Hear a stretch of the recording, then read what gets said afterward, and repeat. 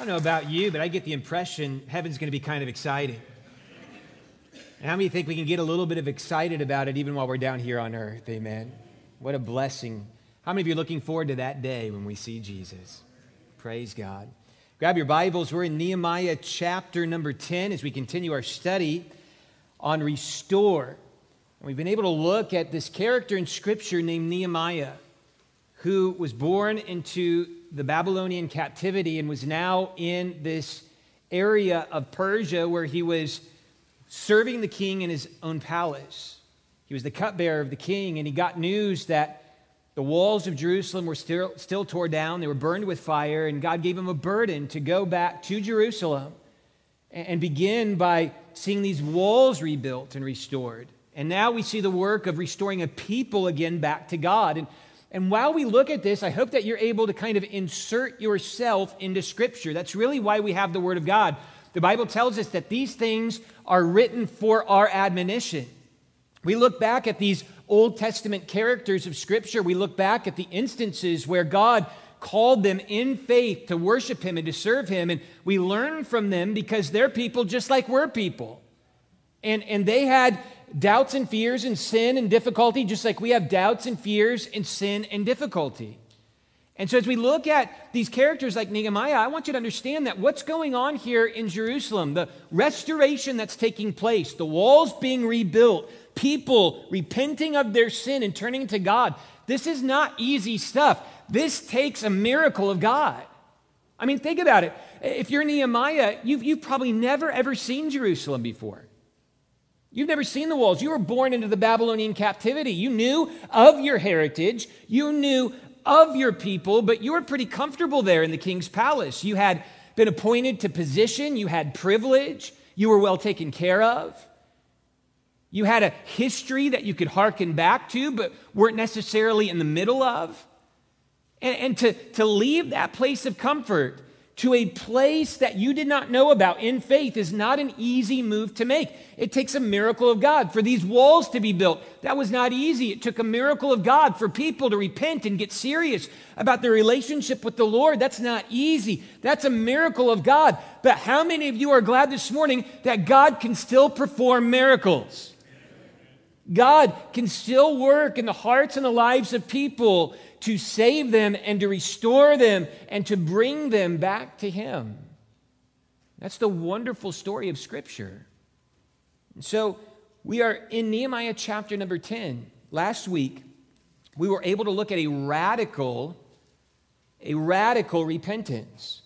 We saw where the people of God humbled themselves and they put on sackcloth and earth on themselves, showing their humility and brokenness before God. We saw how they worshiped God in honesty and in truth and said, God, you've taken care of us. You've supplied our need. You've led us through the wilderness. You've brought us to a place of our own again. And yet we, at every turn, have rejected you and discounted you and left you and served false gods. So there was an honesty and humility that they were bringing to bear in their repentance. It was radical repentance. It wasn't just earthly sorrow.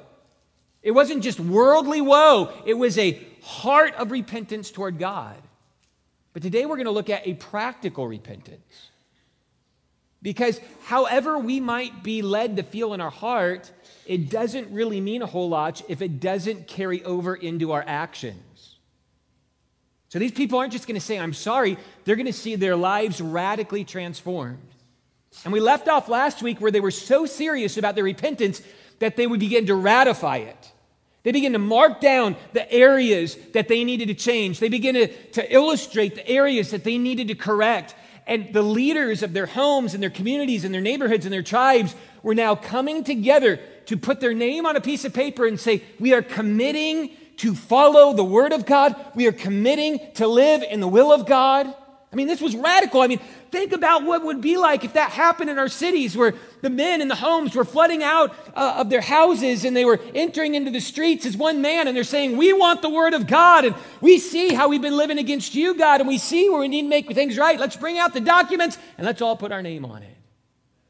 We pick up in that place here in Nehemiah chapter number 10 and verse number 1. So if you found your place there and you're physically able to stand, let's stand together out of respect for the reading of God's word. Now, we're going to read this chapter in its entirety. You say, Pastor, you've been reading some long chapters of Scripture in church. Will you keep coming back? So we're going to keep reading, okay? We're going to begin here in verse number 1. Now those that sealed, that's the ratification of this covenant that they're making with God. We're going to follow your word. We're going to be your people. We're going to worship you and you alone. They sealed, and here are their names: Nehemiah the Tirshatha, the son of Hakaliah, and Zidkijah, and Zeriah, and Azariah, and Jeremiah, and Pashur, and Amariah, and Melchijah, and Hattush, and Shebaniah, and Maluk. Hey, I want you to know, I bought a Bible. It has all the hash marks of the names and stuff. I figured if I'm going to keep reading these, I want to try to do it right, okay? Notice as we pick up verse number 5 or 6, Daniel, Ginnethon, Baruch, Meshullam, Abijah, Mijimin, Maaziah, Bilgaiah, Shemaiah. These were the priests, and the Levites, both Jeshua, the son of Azaniah, Beninu, of the son of Henadad, Kidmiel, and their brethren, Shebaniah, Hodijah, Kelida, Peliah, Hanan, Micah, Rahab, Hashabah, Zakur, Sherebiah, Shebaniah, Hodijah, Bani, Beninu, Parash, Pahath Moab, Elam, Zatho, Bani, Buni, Asgad, Bebai, Adonijah, Bigvai, Adin, Adar, Hizkijah, Azar, Hodijah, Hashem, Bezai, Harith, Anoth, Nebai, Magpiash, Meshullam, Hezer, Meshizabel,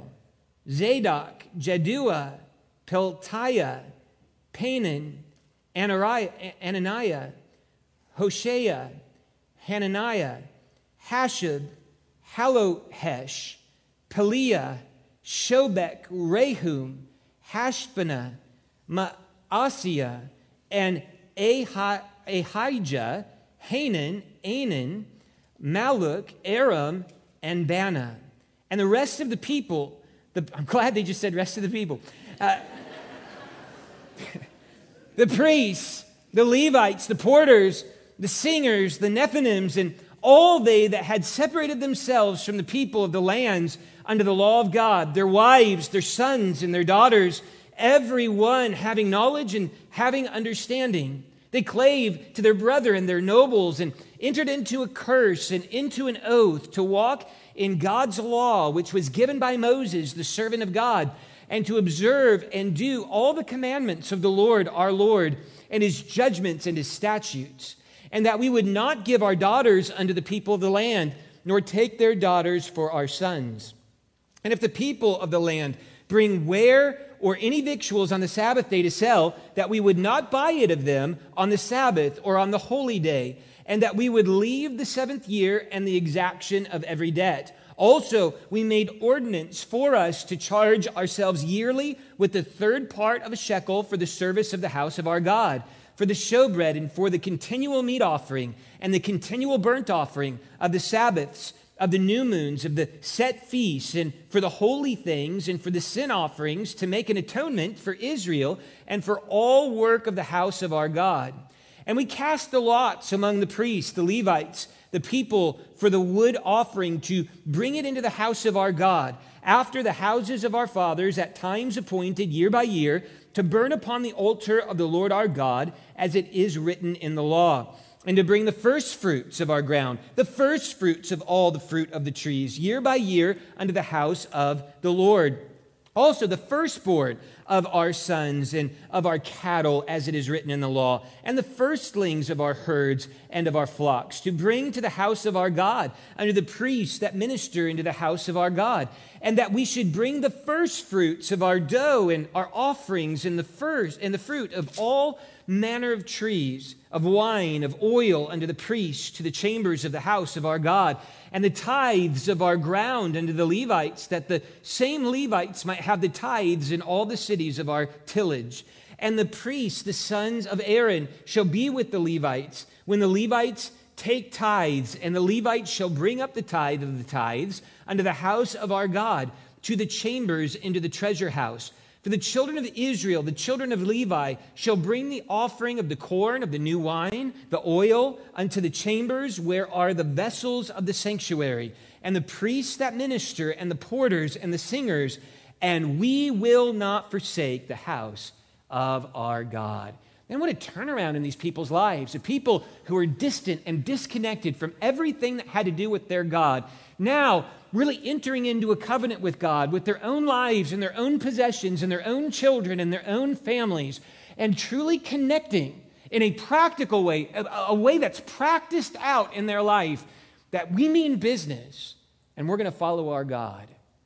I believe we can see that in our homes, in our communities, in our churches, in our land today, if we would really exercise practical repentance. So let's learn about it this morning, and let's ask God to help us with this. Heavenly Father, God, we're thankful for your word and all that it teaches us.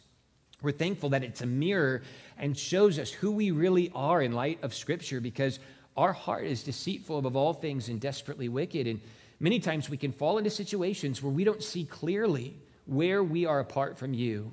So, Lord, help us to learn this morning what it means to not just have a radical repentance, but also a practical repentance, a repentance that is fleshed out through the promises and behaviors of our lives as we follow you. And we pray these things in Jesus' name. Amen. Thank you. You may be seated. Well, as we begin to look at this practical application of repentance in our life this morning, I want us to see in our passage how these people didn't just feel toward repentance in God, but I want us to see the action that they took practically to engage in repentance with God. And I want us to see, first of all, how they put their name down on it. That's my first point this morning. If we're going to engage in practical repentance, put your name down. How many of you ever signed documents before? You bought a house, you bought a car, and man, I don't know, when you buy a house, or maybe even when you enter into a lease agreement on a home, can you believe the number of papers you have to sign? It is unbelievable. I mean, you go into the office and it shakes the whole table as this, stack this thick gets dropped in front of you. And you're signing for this thing and you're signing for that thing. And how many of you are like me? When you go to sign those things, you're just a little bit nervous about what in the world am I signing here? Why? Because it means something. You're putting your name down in agreement, in accord with whatever's there in that paperwork. And I got to be honest with you, I've bought some homes in my lifetime and I've not read through all that paperwork. I don't really know what I'm bound to sometimes. I mean, I don't know if one of the papers says for 2 weeks you've got to stand on one leg, rub your tummy, and bounce up and down. I don't know. But I put my name on it. And yet, this sign for these people, in concert together with their seriousness about repenting of their sin and coming to God, they wanted to put down what their repentance was on paper, and they wanted to come out as leadership, as leaders of their homes, as leaders of their tribes, as leaders of their communities, and they wanted to sign their name on the fact that I am in concert with the Word of God. I am in concert with the person of God. I am in concert with the Spirit of God. I want Him to move in my life. I want Him to move in my children's lives. I want Him to move in our nation. I want to be restored again. I want to have relationship with God again. And they marked their name down. And yet today we have people who want to have an open door. We have people who want to be inconspicuous as Christians. We have people who want to be sort of secret agent, and they're one thing when they're with this group, and they're another thing when they're with this group, and their life isn't the same at church as it is at home, and they don't have it written down. They don't have it declared, this is who I am. They don't have it declared, I've been bought with a price, therefore I will glorify God in my body and in my spirit, which are God's. And I'm just saying, I don't think we have a paper that we write down on. I don't think that you necessarily have to make a physical note about it, but I hope you have written down in your heart that God has washed you from your sins, that you've been made a new creature. I hope you have written down on your heart that you want to obey your great and glorious and magnificent God that we sang about this morning. I hope you have written down in your heart that you want to lead your family in the ways of truth. You want to bring up your children in the nurture and in the admonition of the Lord. I hope you have it written down that you want to give and that you want to serve and that you want to follow your great God. And that's what these leaders were doing here in this city of Jerusalem. They were putting their name down. Dads, do your children know who you are and what you believe? Moms, do your children know who you are and what you believe? Do your coworkers know who you are and what you believe? Do your neighbors know who you are and what you believe? Does your church know who you are and what you believe? Put your name down. Seal it. When we get saved, we enter into relationship with God, and it's typified in the relationship with a husband and a wife. And a husband and a wife, when they come together in relationship, they covenant with each other. They vow vows to each other in relationship. And as we come together with God, He vows that He will take our sin away, that He will fill us with His Spirit, that He will wash us clean. And as we get saved, we vow, I will live for you, I will serve you, I will be yours and you will be mine. And by the way, if you're saved, how many of you are glad that you are the Lord Jesus Christ's? You are bought with a price. Therefore, glorify God in your body and your spirit, which are God's. All these names that were so difficult to read are names of people that were put down. We will follow our God. What do you stand for? What do you believe in? What are your goals and aspirations spiritually? Have you conveyed them? Do you talk about them? Fathers, this is so important in your home. If you want to develop a Christian culture in your home, if you want to develop a family that is desires to follow God, as you need to speak of Him, you need to speak about His work in your life, you need to speak about how He's leading you and the home, you need to speak about how your family needs to follow Him. You need to communicate that. These leaders were communicating this with their city. We will follow God. Put your name down. As we continue to look at this practical repentance, we see that we put our name down. We also see that we need to build godly relationships. Part of practical repentance is that we need to build godly relationships. We spoke about this in chapter number 9. As they were entering into radical repentance, as their mind and heart were being changed by the Word of God, as they were admitting their sin and they were confessing God's greatness, as they were putting on sackcloth and ashes and fasting, and as they were experiencing this radical repentance, we saw where they said that we will separate ourselves from the strangers.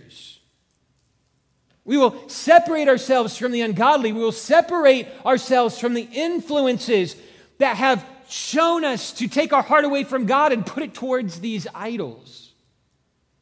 And notice how they commit to that here in chapter number 10. Notice with me verse number 28. And the rest of the people, the priests, the Levites, the porters, the singers, the Nethinims, and all they that had separated themselves from the people of the lands, the strangers, the unbelievers, the heathens, the pagans, unto the law of God, their wives, their sons, and their daughters, everyone having knowledge and having understanding. Now this is being taught. Now this was being the culture of the home. Hey, we live in the world, but we're not of the world. Hey, we might interact with people who are in the world. Of course, we love them. We want them to know Jesus. We want them to see God in us.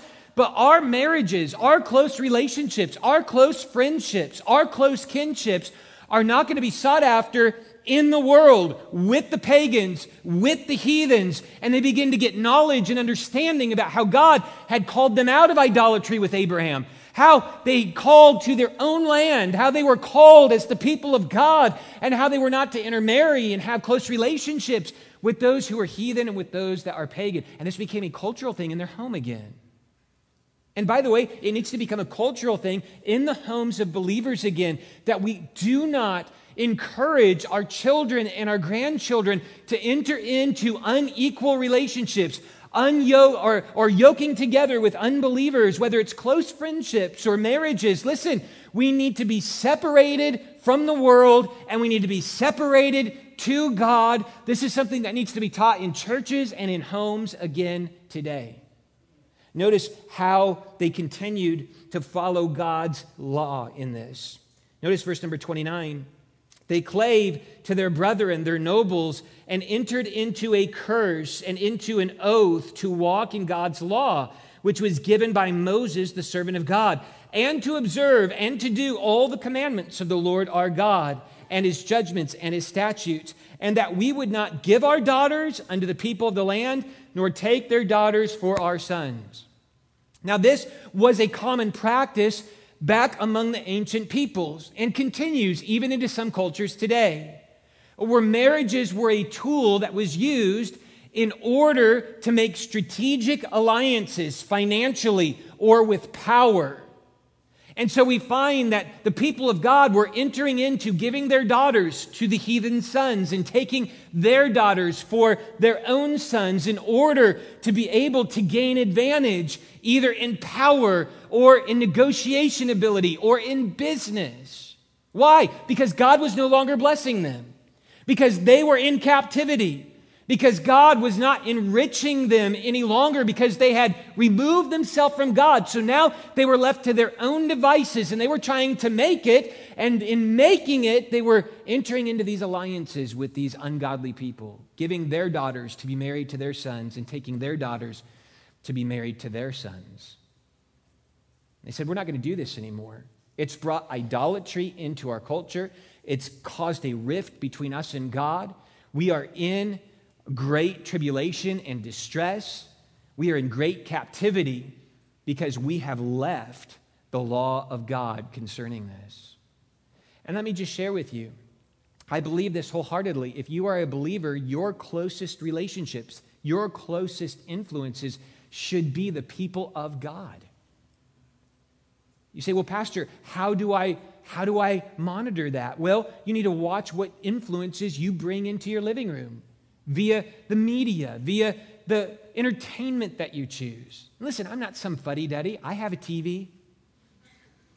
I don't know, you can decide if that's wise or not, but I've got a TV. We watch shows. We've been watching some of the Olympics. We've been, watch some of the news sometimes. But there is a filter in God's word. And the Bible says, whatsoever things are lovely, whatsoever things are true, whatsoever things are of a good report, if there be any virtue, if there be any praise, think on these things. How many of you know that's a pretty strict filter? It's not a lot from the world that's getting past that thing. Why? Because you really need to guard the influences that you allow in your mind and your heart and your home. They shape how you live. They shape how you think. They shape how you behave. You need to be careful about what strong relationships you build. You need to marry, if you're a Christian, you need to marry a believer. You need to date a believer. And not just a believer, you need to date someone who has a strong relationship with the Lord. You need to marry somebody who has a strong relationship with the Lord. Because I've seen where it's very difficult when people come together and they're not equally yoked together. How do you raise the children? How do you make sure that they're taught the things of God? How do you bring them up in the nurture and admonition of the Lord if the parents are not in agreement?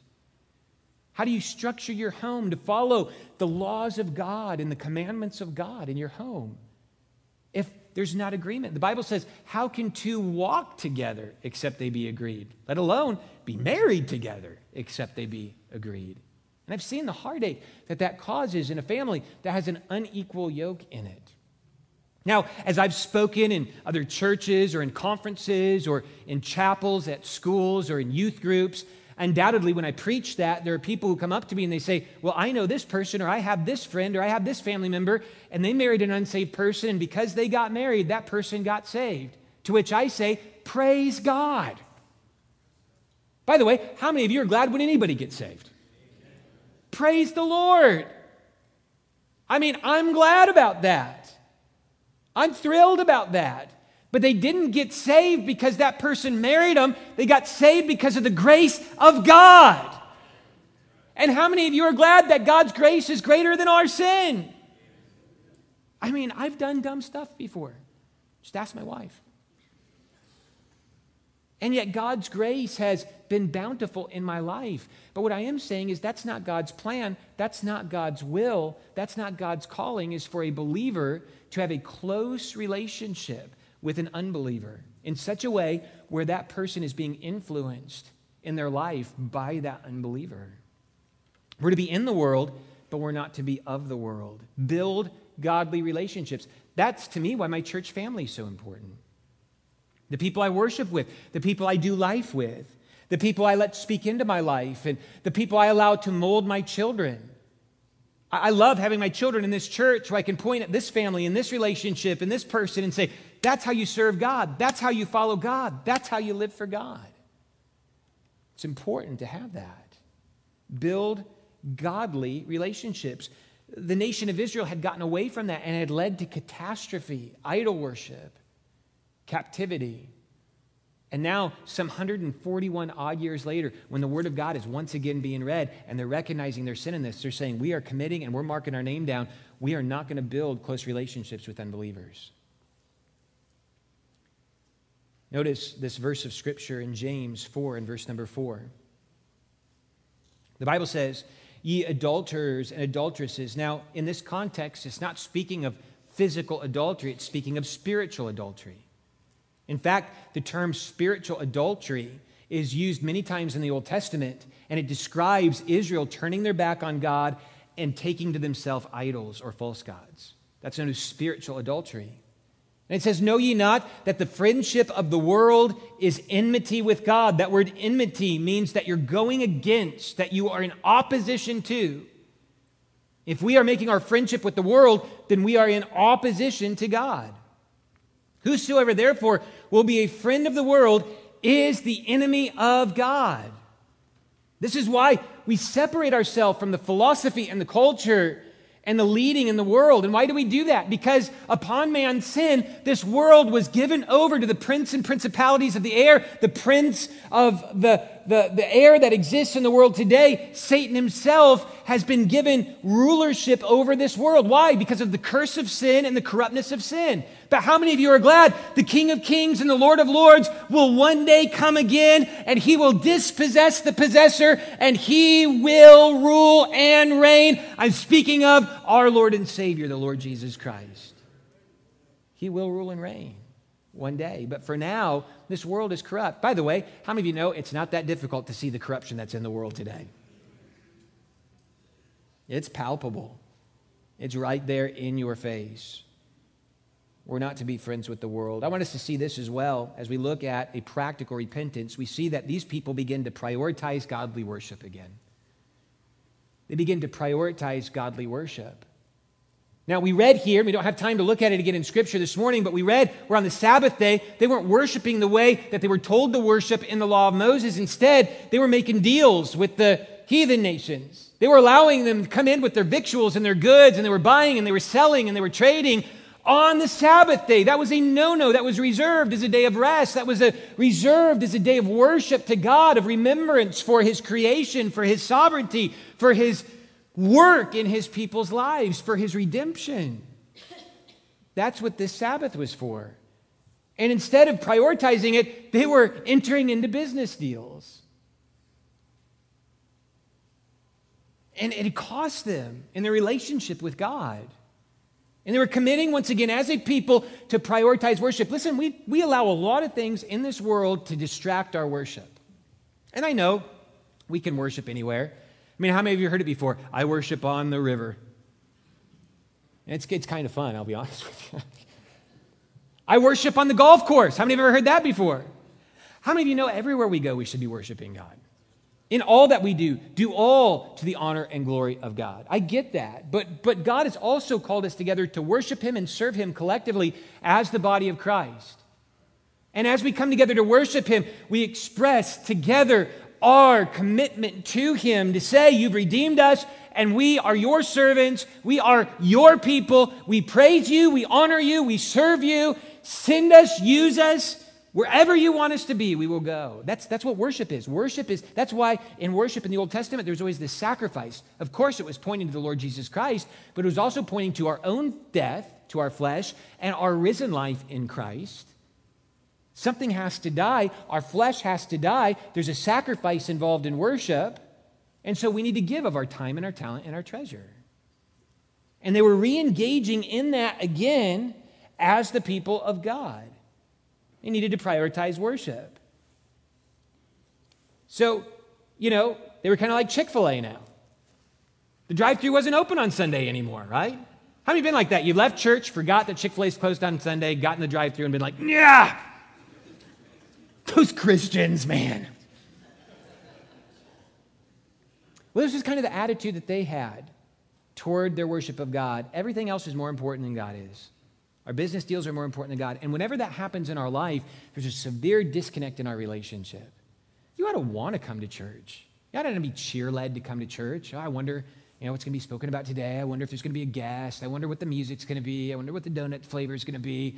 I wonder if they're going to have the air up high enough. I wonder if they're going to have the heat up high enough. I wonder if they fixed that spot on the rug yet. There's all these things that we filter our life through. And then our schedules.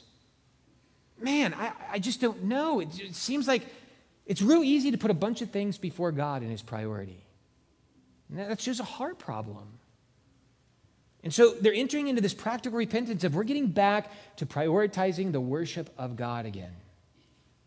Lastly, this morning, we'll be done. We see that they begin to practice generous giving again. They begin to practice generous giving. What does this practical repentance look like? Well, this practical repentance looked like they put their name down. Hey, we're covenanting it. We're serious about this. We're leading our homes, families, communities, churches. We're leading them to follow the word of God again. Not our own whims, not what we make up, not what feels good to us, not what's right in our own eyes. We're doing what God says. And we're putting our name down on it. And we're leading in that direction. And then as we do that, we're separating from the heathens. Our kids are going to marry Christians, and our closest relationships are going to be people of God, and we're not going to let idols and influences and difficulty into our homes and into our culture and into the way that we live our lives. We're not going to be in captivity anymore. God wants to free us, and we want to go back to God, and this is how we're setting up our homes and our lives, and we're going to be separate people to God, not encumbered with the sin and the decadence of the world. We're going to prioritize worship again. We're not going to be doing deals on the Sabbath day. We're going to be in the place of God, worshiping the person of God. We're going to practice generous giving again. You'll remember when Nehemiah first got to Jerusalem, that even the nobles, a lot of the people that first put their names maybe even on this list, were exercising usury upon the people of God. They didn't have a generous spirit. They were extorting money from people who were poor. They were forcing them to sell their lands to get their kids out of slavery. They were using and abusing people. And by the way, a lot of the reasons why usury and abuse in the church happens is because that church has gotten away from God. Because that leadership has gotten away from God. Because it's no more about God, it's about the whims and fancies of people. And it begins to hamper and close off the generosity. We find, and we don't have time to read it this morning, but we find where they begin to give and to tithe. And there were different tithes that they entered into. Tithes of their land, tithes of their crops and their harvest. They gave gifts specifically to the sacrifices and the ability to worship God. They gave tithes of their currency, their money, to the house of God. They gave generously. And now, instead of being a people that are extorting one another, there are people that are providing for one another. And how many of you know it's easy in a church to have a consumer mentality? There's so many churches, and we can shop all the things that we like about them, and we can do this and that, and before you know it, we become people who are taking instead of people who are giving. Where we see a need, we don't take the lead, we just find something else to fill the need in our life. And so our generosity begins to run dry. And that's a sign that we're disengaged spiritually. So we find that they begin to practice generous giving. Now, the nice thing I like about this, and we could go to seed on the tithe and how much you're supposed to give and what that means, and that's not really what I feel led to do in this particular message. But what I do want to focus on in this particular message is their heart toward giving. In this, they gave of their best. The Bible says they gave of the first fruits. You know, they weren't giving God their loose change. They were now, because they realized what they were without the blessing of God, they were now appreciating the blessing of God in their life. They're seeing their walls are rebuilt. They're seeing their homes are being rebuilt. They're seeing their families are being rebuilt. They're seeing their cultures being rebuilt. And they're seeing the blessing of God coming upon them as a people again. And as a result, they change their view on what they have. And they say, in light of God's great blessing, I want to give him of the best that he's given me. And you'll find that it says they gave of the first fruit of their cattle. They gave of the first fruit of their crops. They gave of the first fruit of their children to the service of God. They gave of the first fruit of everything that they gave the best. So let's not right now. Let's not get into splitting hairs over what a tithe is. Let's not get into splitting hairs over how much money each person should give. Let's talk about this. Are you giving your best? Because I find this in my life, if I'm giving my best, I don't have to worry about, putting it down to the cent what my tithe is. I find that out of an overflow of God's generosity to me, I desire to be very generous to him. I don't have to worry so much about the exacting. I'm worried about the heart. And are you giving God your best? Of your time, of your talent, of your treasure? When you come to serve him, are you giving him the best of what you have? When you go to perform your calling, are you giving him the best of what you have? Or is he getting your loose change? These are all indicators about where we are at in our closeness and walk with the Lord. We see radical repentance being fleshed out in practical repentance. They put their name down. We are going to separate from the heathen. We are going to worship as a priority. We are going to give to the work of God generously. Practical repentance. God isn't interested in us talking a big game. He's interested in our obedience to him. Jesus said many times in Scripture to his own disciples, if you love me, keep my commandments. Do you love God this morning? Do you know God this morning? Are you serving him this morning? Have you entered into radical, practical repentance in your life with God?